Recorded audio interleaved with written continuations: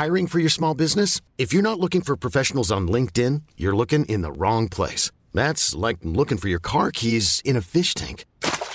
LinkedIn helps you hire professionals you can't find anywhere else, even those who aren't actively searching for a new job but might be open to the perfect role. In a given month, over 70% of LinkedIn users don't even visit other leading job sites. So start looking in the right place. With LinkedIn, you can hire professionals like a professional. Post your free job on linkedin.com/achieve today.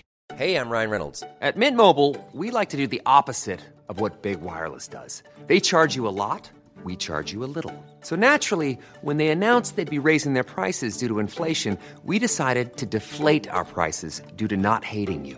That's right. We're cutting the price of Mint Unlimited from $30 a month to just $15 a month. Give it a try at mintmobile.com/switch. $45 up front for 3 months plus taxes and fees. Promo rate for new customers for limited time. Unlimited more than 40 gigabytes per month. Slows full terms at mintmobile.com. Since 2013, Bombas has donated over 100 million socks, underwear, and T-shirts to those facing homelessness.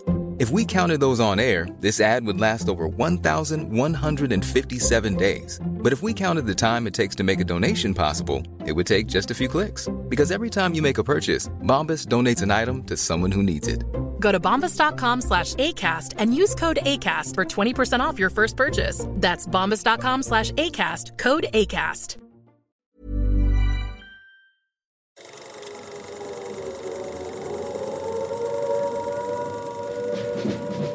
Welcome to the Fighting on Film podcast, the podcast all about classic and obscure war movies, from the Normandy landings to the days of chivalry and swords. If it's been captured on film, we're going to try and cover it. I'm Robbie of RM Military History. I'm Matthew Moss of Historical Firearms and the Armourer's Bench.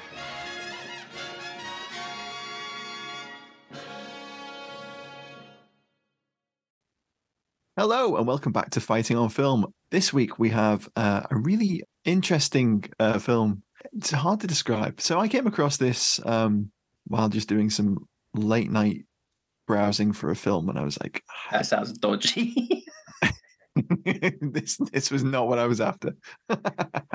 Anyway, so I was doing some late night browsing, just looking for something relatively interesting to watch, and I came across World War IV or WW4, and I thought, oh, okay, well, this looks fairly unusual and generic in equal measures, because it was just a generic image advertising it.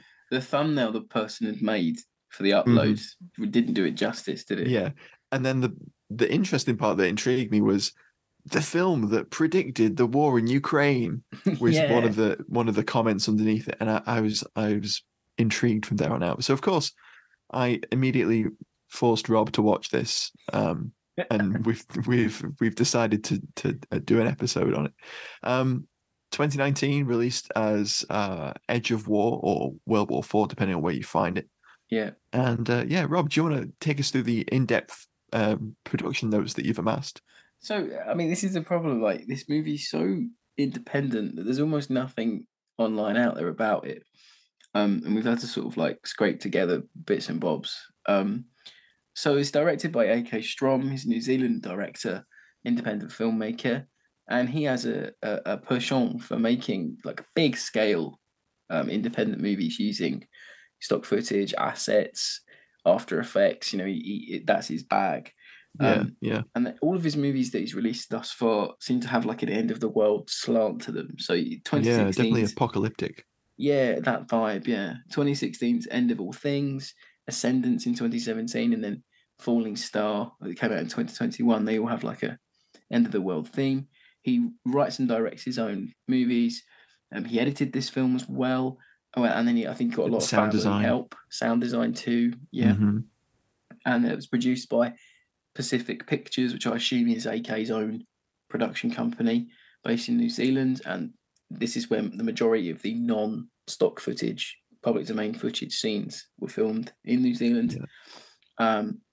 And you told me that the public domain footage is from a thing called DVIDs. Would you care to explain what that is for the listeners?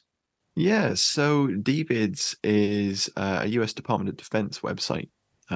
It's Defense Visual Information Distribution Service, DVIDs. And I knew about this from my day job as a defense journalist. A lot of news updates and press releases and imagery is uploaded daily. So it's a huge website which has imagery going back right to the beginning of the early 2000s. And there's tons of material being uploaded to it daily. So if you can imagine, there's an outpost in Alaska that's doing a video about an exercise that's ongoing, it gets uploaded to DVids. Like a big, like YouTube, but for it's like defense YouTube. All of it is public domain. It's uploaded by public affairs officers, and it's part of the US Department of Defense and the US military's PR machine, where they can put this material up, and then news agencies can pull from it and use it for reporting and illustrating articles and stuff like that. And there's other aspects to it as well, but it's essentially a huge library of imagery, and Strommer's managed to construct an 1.5-hour film. Made up in time. This is what blew my mind. This is what's intriguing about it all. It's a fairly low end indie movie that's crafted inside a huge amount of stock footage taken from public domain defense sources. It's maybe like half an hour filmed scenes and then an hour of actual stock footage compiled together. Before I go into cast, I think probably a good moment to explain what the plot of the film is, just very briefly. So you follow a US SOCOM lieutenant and his partner, essentially. Sue and what's his name? Caleb, thank you. I'm looking at the notes and I just couldn't see it. Sue and Caleb. And Caleb gets deployed off to the Middle East, and Sue's at home seeing this impending nuclear war unfold live on TV news, which is very, topical and quite believable. And a series of events. There's raids in North Korea. There's North Korean raids into South Korea. There's unrest in the Black Sea, in the Baltic and Ukraine. In the Middle East, some oil fields get destroyed. Lots of other little bits and bobs going on. There's a stock photo of a terrorist that gets put on the screen numerous times in a news report. MacGuffin terrorist character that irrelevant to the Caleb plot. has to hold down. Like Caleb has to hunt him down, but you never see him. No. Which unsurprising, given he was probably just some dude that was paid like $20 to be in a stock photo. And put on Shutterstock. But essentially, the US invades North Korea. The Ukraine plot sort of fizzles off and isn't mentioned again after a while. You just hear it on the like a news, like a broadcast, like update. like a news broadcast. You just hear it in the background. Coverage. Yeah, you never hear of it again. Yeah. And then a nuclear bomb explodes underneath the invasion fleet. More on that later. And that's basically the film, and it's all about how we Korea into a nuclear war. But there's some, Rob will mention this a bit more in a moment, but there's some parts where there's an underhand individual orchestrating all of this, and it's interesting. But that, for me, that's the most interesting part of the film. But I'll get onto that in the favorite scene section. But it's very interesting. It's like the war game, but for now. But not kind of trying without anything that made the war game work. Like it's sort of it has all the elements there. It's just not presented in the same way. If the war game had used public domain footage and footage film for training videos and stuff like that, it wouldn't have been as good. It probably wouldn't have been as good, to be honest. But that would be like the instant parallel.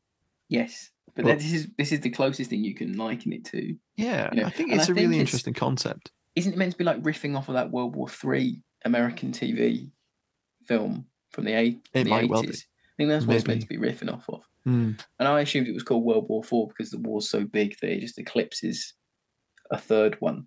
Maybe. I don't know. Maybe. What about the cast? It's an interesting one because obviously it's a very independent movie made in New Zealand. And Strom's gathered a cast of people that have done a lot of extra work, a lot of small parts in various series and indie films. Some people that have no acting experience. So, as I mentioned earlier, the two key protagonists in the film are Sue Jones and Lieutenant Caleb Jones. Yep. Sue Jones is played by Morgan Bradley, who's a New Zealand actress with some TV and indie credits. And most recently, I think one of the most prominent roles she's had is appearing in one of the History Channel's kind of drama documentary shows, The Food That Built America, where she played a woman that ran a food company. All right, okay. Yeah, I forget which one I did. Probably Aliens, knowing the bloody History Channel.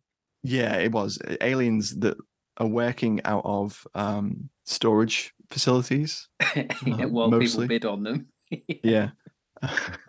And then they go and pawn the food afterwards. Yeah, they go and pawn the food, and then someone comes and picks it in, American Pickers. Anyway. Oh my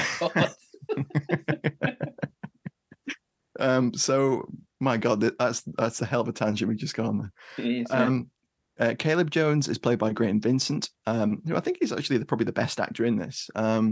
He's got some small supporting roles, background work in TV, a little bit of stunt work. He was in the Daniel Radcliffe film Guns Akimbo.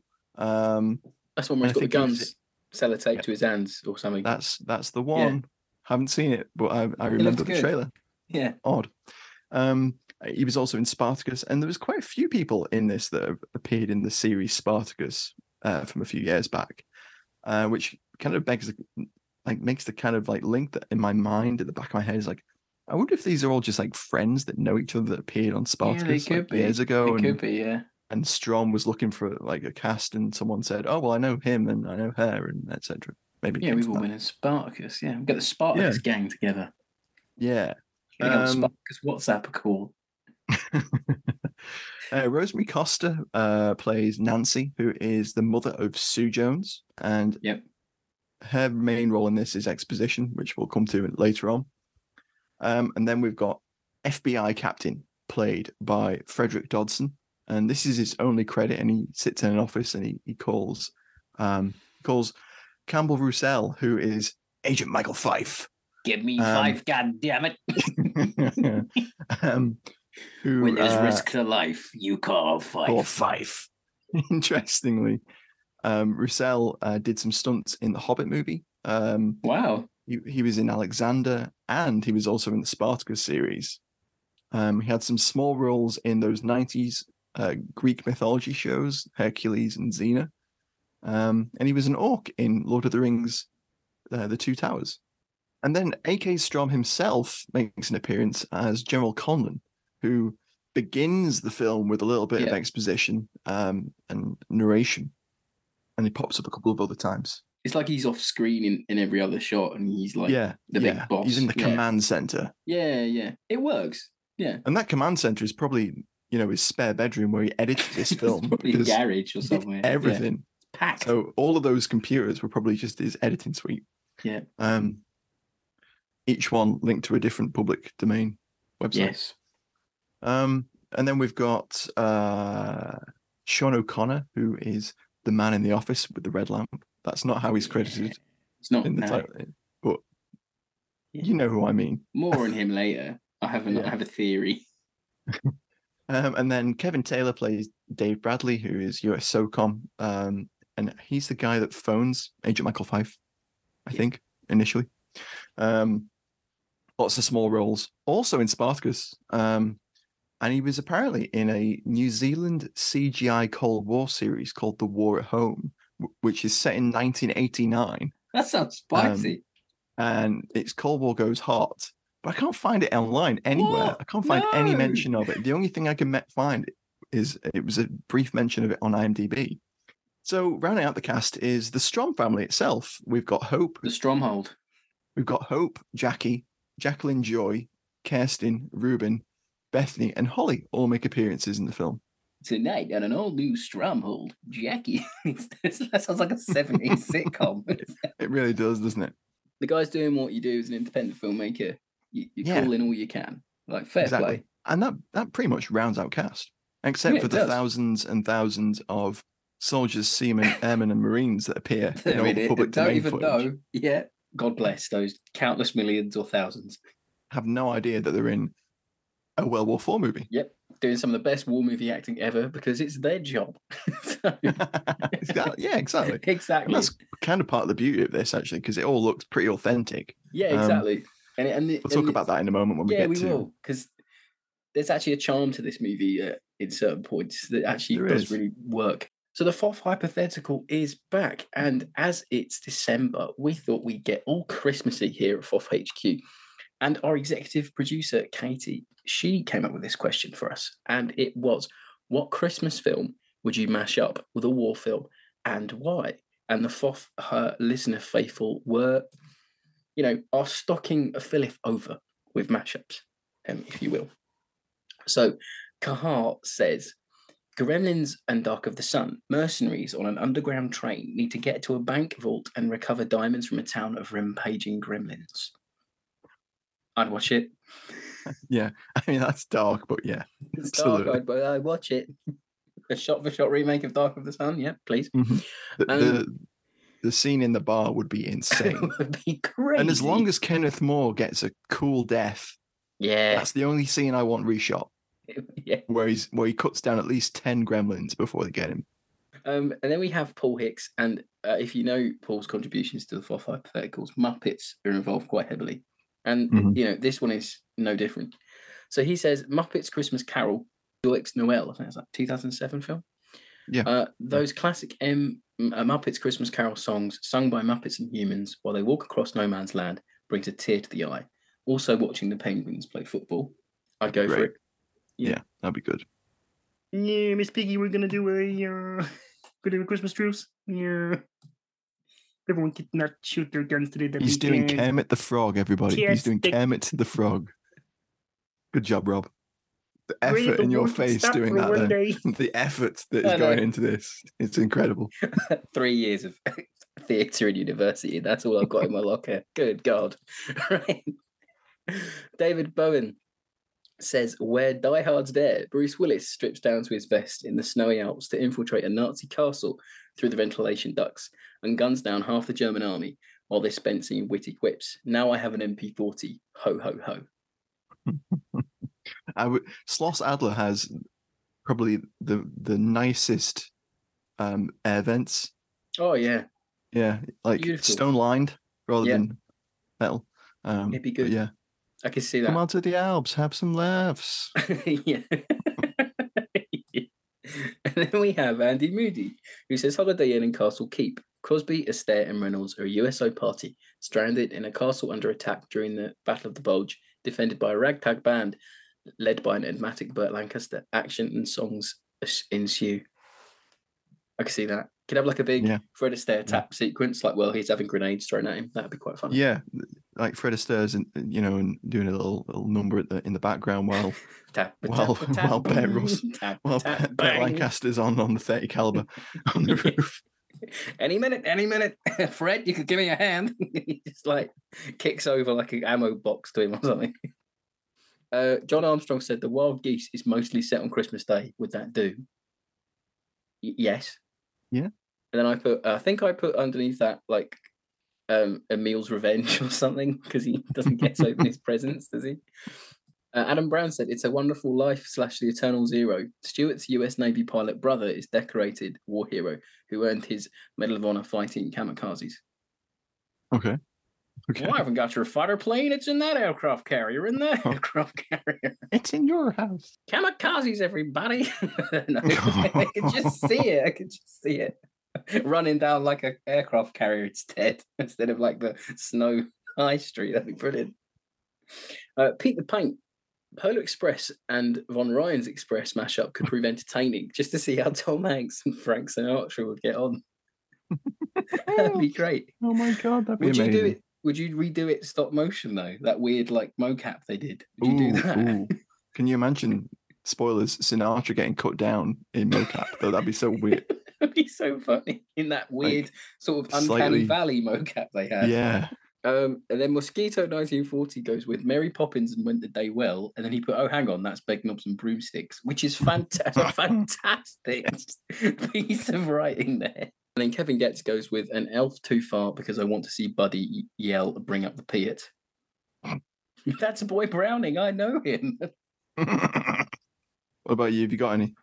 Yeah, I was thinking about it. I've got Home Alone meets Downfall, where you have so it's that sort of alternate reality, but you have like Hitler trying to stop 2 Red Army officers trying to get into his bunker. Oh, what if you had fleeing? Go on, sorry. What if you had Home Alone mashed up with Valkyrie, and it's Kevin McAllister trying to stop Tom Cruise?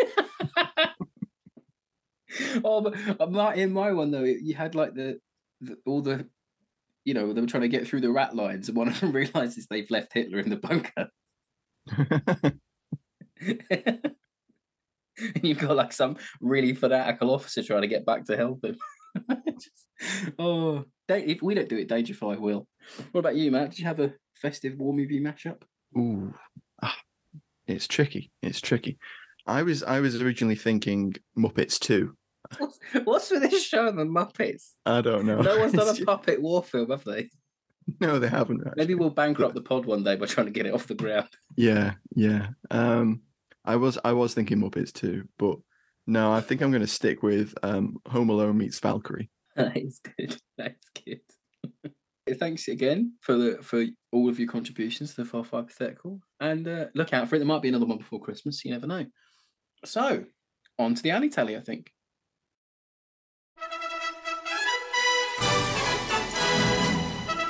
It's time for Alley Tally on Fighting on Film.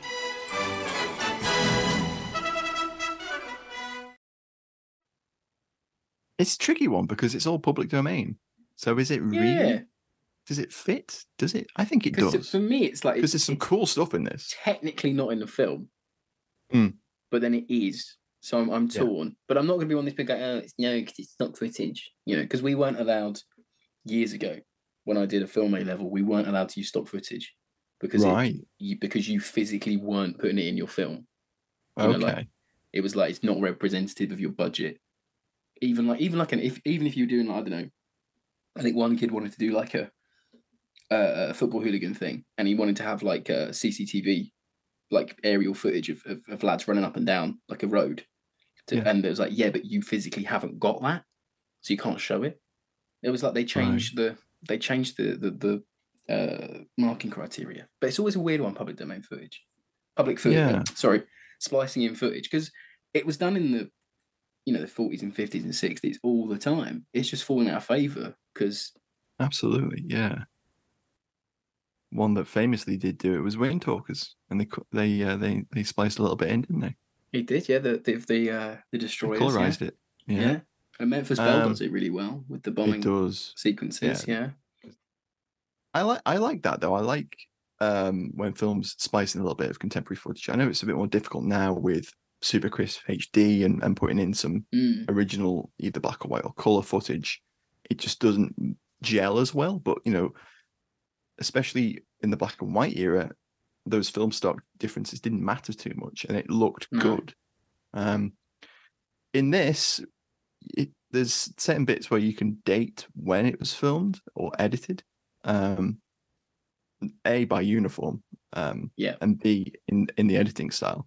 So there's a very Michael Bay-esque opening bit where there's a riverine patrol in Korea, and it's very Michael Bay, slow motion explosions, and like a quick edit and like a bloom filter. It's all going off. Yeah, I'll talk a bit more about that later on. Going crazy. Yeah, absolutely. Yeah. And that's got to go in the alley tally. The miniguns. That was it. That was pretty cool. But pretty much, the thing is, if you can think of a piece of modern kit that would be used in a contemporary war, AK got it in there, basically. Yeah, Amtraks, jets, tanks. But for me, it's less about what's in the clip. It's more about how it's been edited and been adapted for this movie, because that's the impressive part of this. Yes. And just doing just enough in your bridging scenes with kit. So the guys that is it Caleb's team, like I think they're not. They never say who they are. Like the Special Forces team. Yeah, I think they're Special Forces, like SOCOM or something. His guys got digital camo. They got plate vests. Everything's pretty uniform. It's basic stuff. It's not like high level of kit detail, but it's enough, and they do look uniform enough. That's one thing I think me and you were mentioning when we were watching it. We have a WhatsApp, we text away, and we were saying actually there are bigger budget independent movies that attempted to do way less, that have shitter kit. Yeah, have more budget and shouldn't have an excuse. But absolutely. Got 4 guys who look pretty uniform, and even they've got this weird air rifle thing. We can't work out what it is. Yes, I think it's like an M14 or an ERB like toy mock-up or something, and someone sprayed it grey, perhaps. It's unusual. I don't know what it is. I mean, if you know, let us know. But but they've all got it, so there's some uniform there. There's some thought in it. Like it just gives it that extra little something, and you're not sitting there going, "Well, why have they all got like some weird guns, or why have they not all got the same fatigues?" It doesn't pull you out as much as it could. No. And because there's so many different types of footage being used in one sequence, which is kind of jarring. It can be. One hand, and then on the other, it kind of removes they're wearing different uniforms to what the guys in public domain footage are using. Because they're in like janky digital camo. Which I just hate digital camo anyway. But that's what it's been. And Jones is absolutely plastered in name tapes and patches. So I think he has a giant US SOCOM patch, I think, in one scene. And he has them on both arms. Which just reminded me of the PlayStation 2 games. I couldn't help it. My brain was like, "Ooh, nostalgia." It just went off. Yeah, like one of the cutscenes. It was a bit. Yeah. If they spliced that into this, I wouldn't have known. No. But then talking about how that edits in really well is that whole night attack scene. That blends really well. Like you've got the green night vision camera. They put that on their own bit, and there's guys. I think they're probably in someone's backyard or someone's. Yeah. A bit of fretland or something. Yeah. Film. Yeah.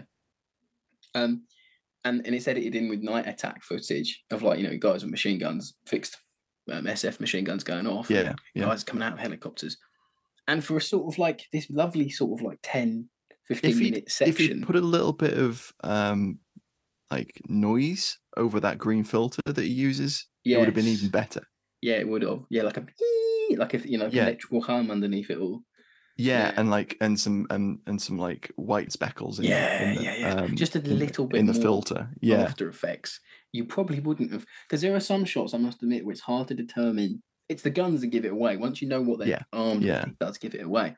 But that's really good editing, and that's nice. But then that scene is ruined for me because there's 2 goals, like white football or netball goals. Goalposts, that are in the shot in that sequence. And then later, Fife is there when he goes to confront the big Agent Michael Fife. Agent Michael Fife. Has to be done. Yeah, it has to be done. 5 and 5. When there's risk to life, you call Fife. So when he's there, it's the same goalpost. I'm like, oh. Hiring for your small business? If you're not looking for professionals on LinkedIn, you're looking in the wrong place. That's like looking for your car keys in a fish tank. LinkedIn helps you hire professionals you can't find anywhere else, even those who aren't actively searching for a new job but might be open to the perfect role. In a given month, over 70% of LinkedIn users don't even visit other leading job sites. So start looking in the right place. With LinkedIn, you can hire professionals like a professional. Post your free job on linkedin.com/achieve today. Millions of people have lost weight with personalized plans from Noom. Like Evan, who can't stand salads and still lost 50 pounds. Salads generally for most people are the easy button, right? For me, that wasn't an option. I never really was a salad guy. That's just not who I am. But Noom worked for me. Get your personalized plan today at Noom.com. Real Noom user compensated to provide their story. In 4 weeks, the typical Noom user can expect to lose 1 to 2 pounds per week. Individual results may vary. you just shot the same place. Like, just move the camera an inch to the left, and I'd never would have guessed. But it's just, I know it's just a small thing, and I might be the only person ever to pick that up. But whatever. Probably. Out of the 10 million people that have watched it, you're probably the first to pick that up. Yeah. God, yeah. I'll have to go on the IMDb and be like, put my first. Would you put that in trivia, or would you put that in goofs? What way would you? I think probably goofs. Put it in goofs. Yeah. Yeah, I think so. Continuity error. Oh my God, that's a rabbit hole you don't want to go down. Agent Fife is at the same goalpost that the Special Forces team are in the night attack. A lot of the men in the public domain clips have got blank firing adapters on their guns. Yeah. Rounding out the alley tally, I think one of the coolest things to see that's included in this film is during that night sequence, and a little bit later on as well, there's a Lockheed AC-130 gunship, which is the spiritual successor to the Spookies from Vietnam. And you get some great footage that had been filmed on the interior of this AC-130. And you see it in the air. And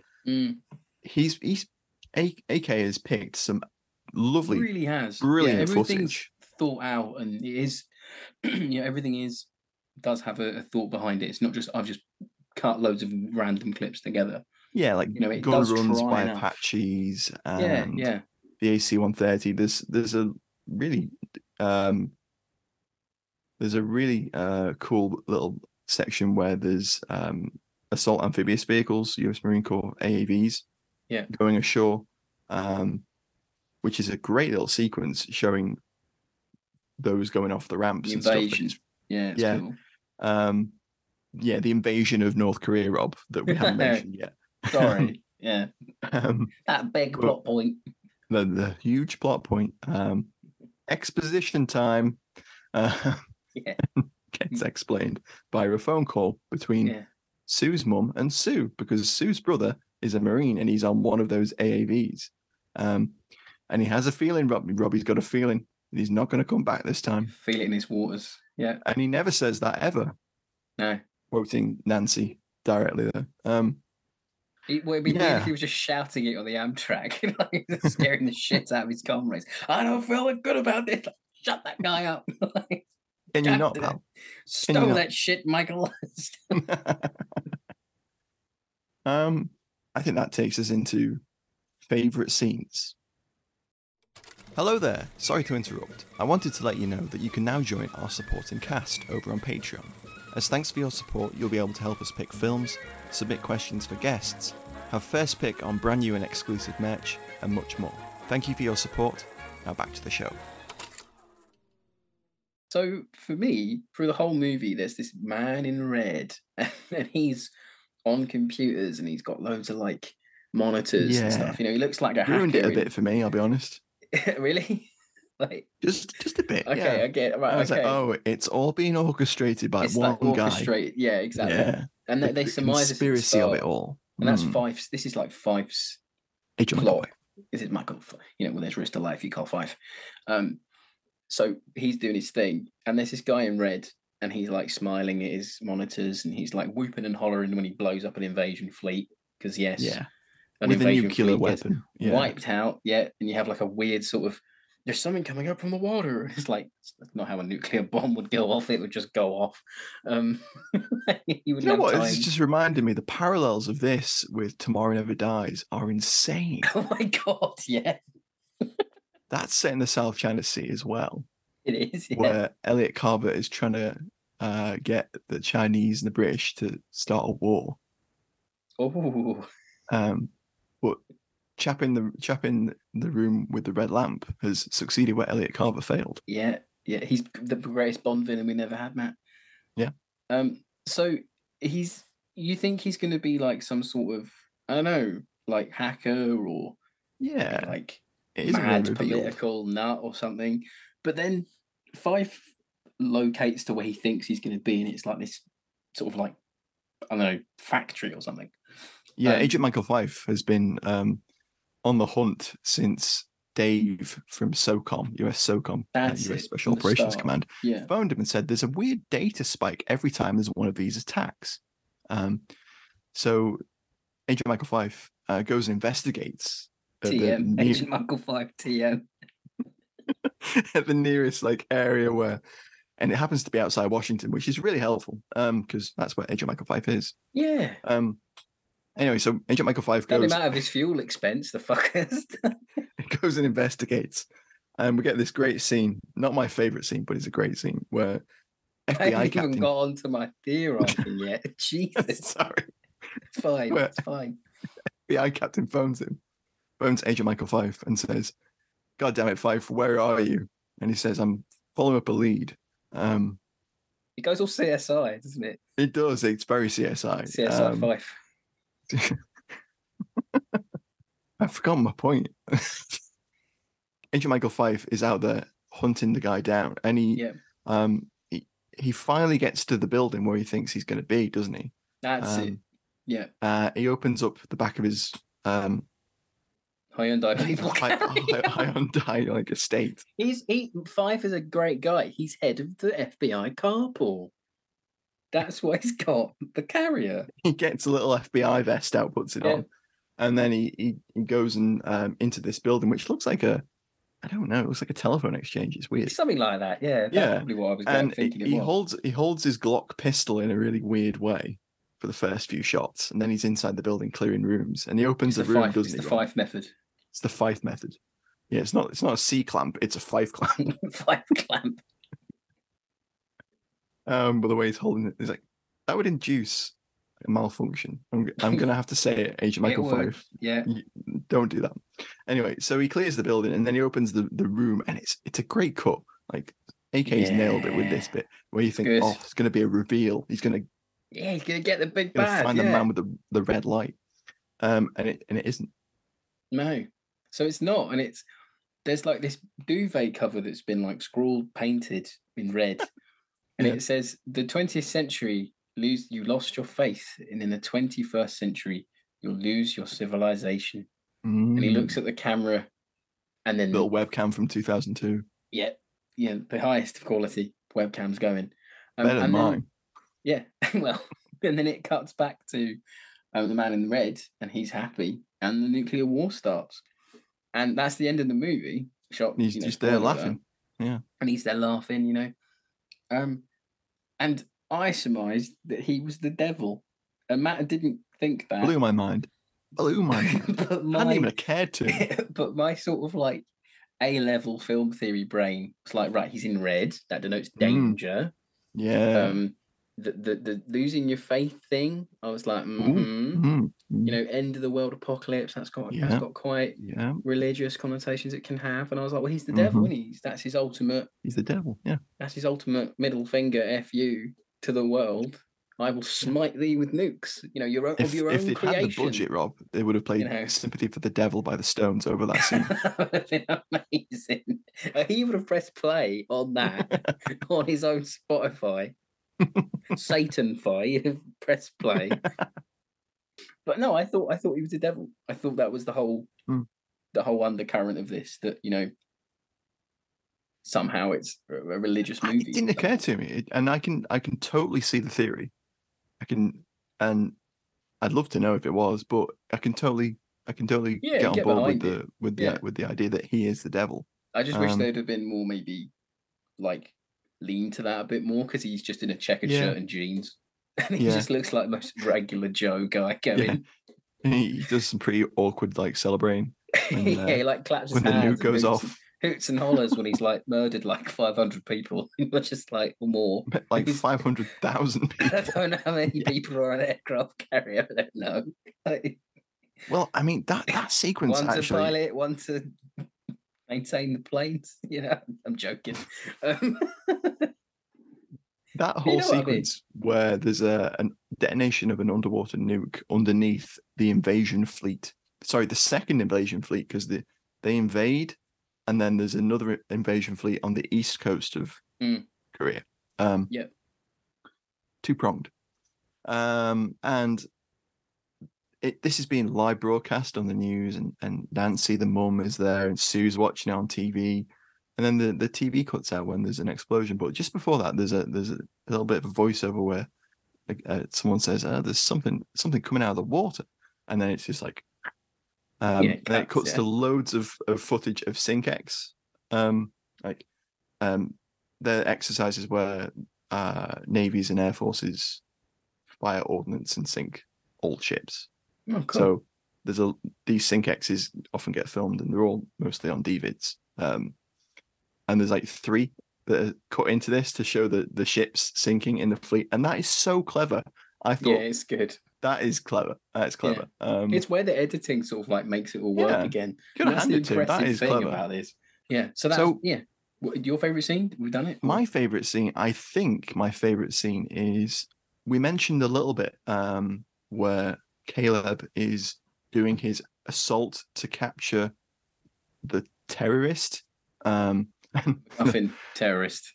Yeah, and every time the terrorist is mentioned on the news reports, there's this awful stock image of a terrorist that comes up on the screen, and it's the worst stock image photo. He's got like a on, surplus parka and a shemag.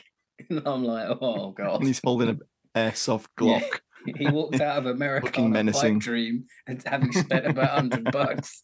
I was like, oh, I'm good to go. So yeah, there, boys. That's a plug for your lads if you're listening. So Caleb's team have a hell of a time getting to this terrorist stronghold. Yeah. As soon as he gets on the ground, they get return fire as they're approaching. And this is and he calls in multiple gun runs by an Apache helicopter, doesn't he? Yeah, Mr. MacGuffin, the terrorist, is one of the most. He must have a private army, because the US have had to take out his ordnance, his artillery and his tanks. And I was like, Jesus, yeah. This guy's tooled up. What's that? I know. He's got all those BMPs the Russians left in the 80s. They finally get into the tree line, and then he goes over the radio. Radio silence, they can't know we're coming. After the almighty firefight and gun runs by Apache helicopters and the fucking AC-130. The echo of that down the tunnels would have just been awful. Oh god, yeah, and they get into the tunnels, and there's a good 10-15 minutes of them searching the tunnels. And I'm gonna blow your mind a little bit, Rob. I mean, I've discovered where that was filmed. The iPhone, holding the iPhone like it's a heartbeat monitor in Call of Duty. That was a bit weird. Sorry, no, it's military part. I should say personal electronic device. Just say that. Yes, PED. personal electronic device, PED. Yeah, always PED with him. Yeah. He was allowed to. So in the tunnel sequences, that was filmed at North Head, which is a breech-loading 8-inch Armstrong disappearing gun battery in New Zealand. And I managed to identify this because you never see the gun, obviously, because that would make sense at all. But there's a little sequence where they come out of one of the tunnels and then they circle around the bottom of something, which is like a circle. It's like a casemate, isn't it? Yeah, it's a casemate. Yeah. And I thought, that's a casemate. And I thought, well, I know what I'll do. I'll Google New Zealand coastal defences, because we go all in on this pod, Rob. We go all in. We do, mate. We do. We try to anyway. Well, it's hard to with this movie because there was fuck all online. But we've done absolutely nothing written about this film.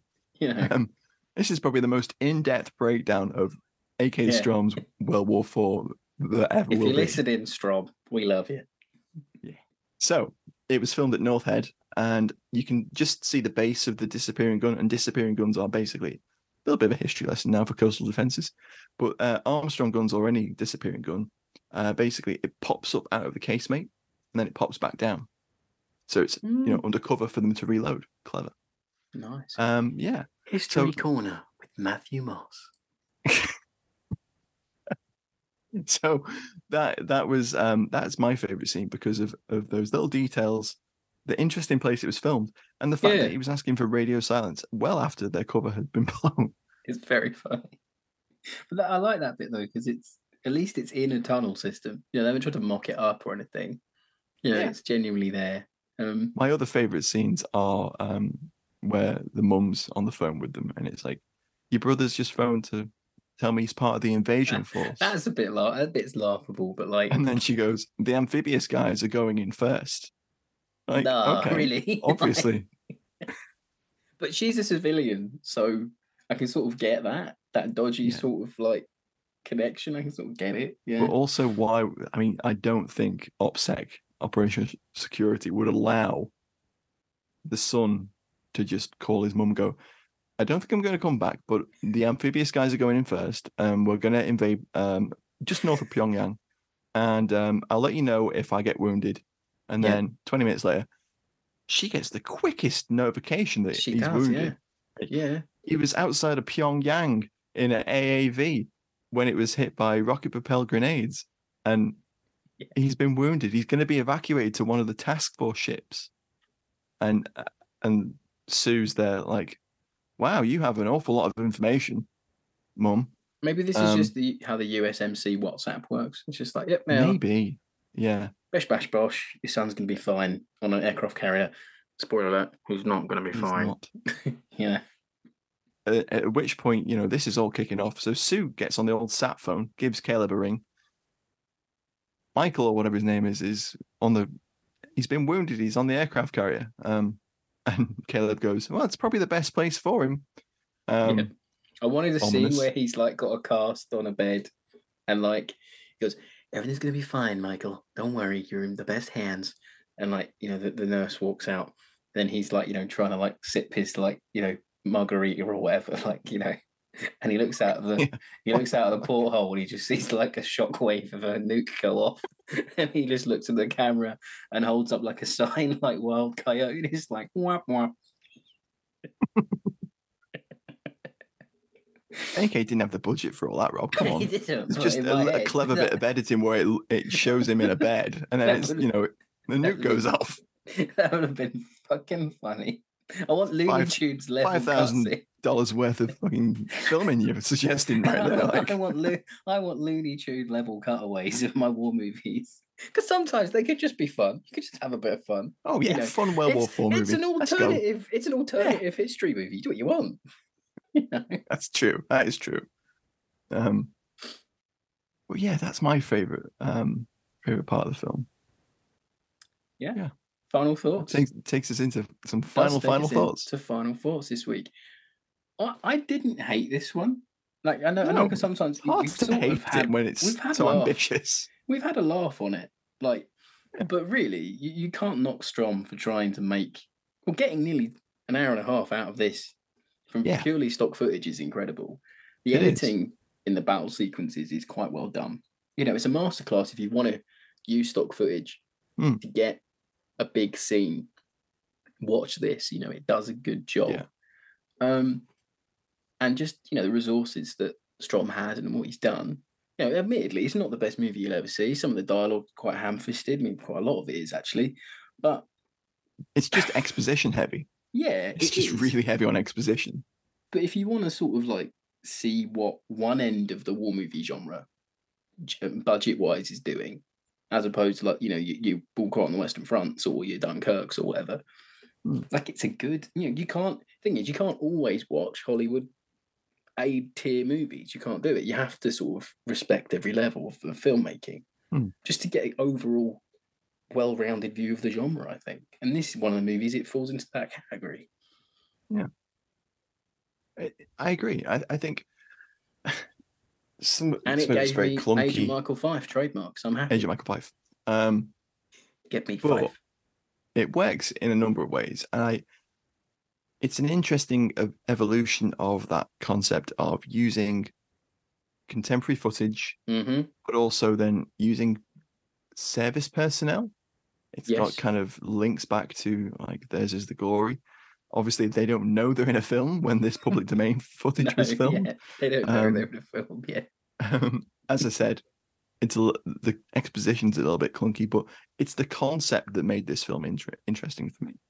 Not the plot of the film. The World War IV aspect is okay, but the concept of making a film like this using public domain imagery with interspersed little sequences to give exposition and context. When it's done right, and there's parts of this film that do it really well, and there's other parts of it that just don't work well. It's actually quite a interesting and cost-effective way of making a film. Yeah. Because let's take that river sequence I mentioned earlier that's supposed to be set in Korea on a river. It's a North Korean raid into South Korea, I believe it is. That is from a 2012 US Navy recruitment video. So I went back, I went to DVids and did my little bit of sleuthing. Matt went most weeks I'm on DVids, Rob. When he said he went all in earlier, he fucking went all in. Most weeks I will spend about an hour at least on DVids looking for stuff. I did my notes on an iPhone while I was feeding my 2-year-old his lunch. I didn't go that far. So, as I said, 2012 recruitment video, and it's got that big budget feel to it, lots of slow-mo. And when you watch that video, and it's of US Navy special warfare boats, and it explains the role of US Navy's special warfare combatant craft, crewman. That's the name of the role. Right. And the idea of the recruitment idea is like it's the most exciting role that you haven't heard of. Uh-huh. Basically, it's the dude running the minigun and steering the boats. Yeah. So they have a great job, Yeah. you know. Big budget, really well shot, really well edited. And then what A.K. Strom has done, he's taken that and he's put in some voice clips over it, you know, for the radio and stuff. He's spliced it around a little bit to create more of a narrative that he wants of an ambush. And that was one of the bits that I watched it because it's in the first like 10 minutes. Yeah, it's like really early on. Am I gonna give up on this? The way he managed to use this piece of footage was quite impressive. So I thought I'd give it a watch. And the exposition parts and the little montages with the cast added a little bit of humor. Yeah, it you know, inadvertently were funny sometimes. Yeah, you know, but it works. It's a few beers as a snack. You know, yes, I could think of worse ways to waste an hour and a half. To be fair, you know. Yeah, I agree. And one thing that did bother me a little bit, in the credits, it would have been really nice if he credited the individual public affairs personnel, photographers, videographers, and Matt has got his defense journalist hat on here, I must admit. So at the end of the film, what Strom has done is he lists all of the various departments that he's taken. The footage from. I scanned that bit. Yeah. Yeah. So, U.S. Department of Defense, NASA, Earth Sciences and Remote Sensing Unit, NASA's Johnson Space Center, NASA's Scientific Visualization Studio, JPL, Caltech, the Goddard Space Flight Center, the NATO channel, the Pentagon channel, which I think are probably their YouTube channels, U.S. Army Corps of Engineers, U.S. Navy, Coast Guard, Air Force, National Guard, and U.S. Army. But he doesn't credit individuals. And I think he could have put a little. He'd have been there for fucking years. The amount he of would stuff have. But how hard is it, Rob? Every time you like put a piece of footage and you just go, "Oh, I'll make a note of that." Oh yeah, you can. Yeah, credits. Yeah. You know, but this is because we do what we do with video and stuff. We're always trying to credit as much as we can. So I guess he's done. At least he's done something. Yes. You know? At least he could mention literally the put sources. all of this footage was found on this website because no one's going to check, are they? You know, but fair play that he did something. Yeah, I think that's it for World War IV. What do you think? I think it is, and I would not recommend going out right now and seeking it out and watching it. But 10 million views on YouTube, where it was apparently illegally uploaded, you can't argue with it. Can't argue with that. I hope Strom has copy claimed that and is getting ad revenue off that. Maybe if you're he not is. Strom, please fucking do, because you're missing a cash cow there, my friend. Someone's making money off it. Yeah, someone is somewhere. Yeah. But it is on Amazon, and it has a 2.5 out of 5 rating on Amazon with a 51% 1-star rating. We don't do ratings on this show, but I just thought I'd mention that. A lot of those reviews on there are people that don't get what he's going for, I think. Yeah. They're too, For all the criticisms we have of it, it has its place within the war film genre because it's so different in its approach to making the film. But obviously the passion was there to make it. So you gotta give it that, and without it's an interesting movie. It is interesting. It has, as I said, it has its place. And you have to, it's like people that love B movies. They don't just love B movies. They watch other movies as well. But it gives you a better appreciation of cinema overall to watch every I think so. sort of budgeted movie you can. moving on from World War IV, next week, don your HSAT helmets and your Sten bandoliers and denizens, because we are taking a trip to Pegasus Bridge with Lance Nielsen, who has imminently, after this episode goes live, will be publishing his unproduced screenplay for Pegasus Bridge, the film that was going to be filmed in 2017. And he's coming on the show to talk about that film and what happened, and the plot and everything else. So please stick with us for that. And then the week after, folks, it is the big one. Now, if you are still listening, and you're not a patron, you might already know, but we have secured Jeff Dyer, who wrote a book called Broadsword Calling Danny Boy a few years ago. And if you're any type of fan of war movies, you'll know that that quote is from 1968's Where Eagles Dare. Yes, we are finally doing Where Eagles Dare as our Christmas special on the 21st of December. Yeah, and then an extra fourth bit of news. We'll be taking a 3-week hiatus over Christmas for get a bit of rest and relaxation, back on the 11th of January for an as of yet undecided movie. I mean, that is Christmas in a nutshell for Final Film. I think that's it for this week, Matt. I think so. We've got some absolutely great stuff coming up, and I can't wait to chat with Lance and Jeff. They're both going to be really great episodes. Lance is so passionate, and Jeff is the perfect guest for exactly Where Eagles Dare. So, as always, you can find us on all the social media platforms apart from OnlyFans, and mainly at fightingonfilm.com, where you can find the entire back catalogue of the film. Who knows, over Christmas, when we're having our little R&R, you might have a fourth binge, and do let us know if you do. Perfect time to do it. Perfect time to do it. Speak to you soon. Speak to you soon. Love you, bye. Love you, bye. I'll leave that in. See you later, everybody. Bye.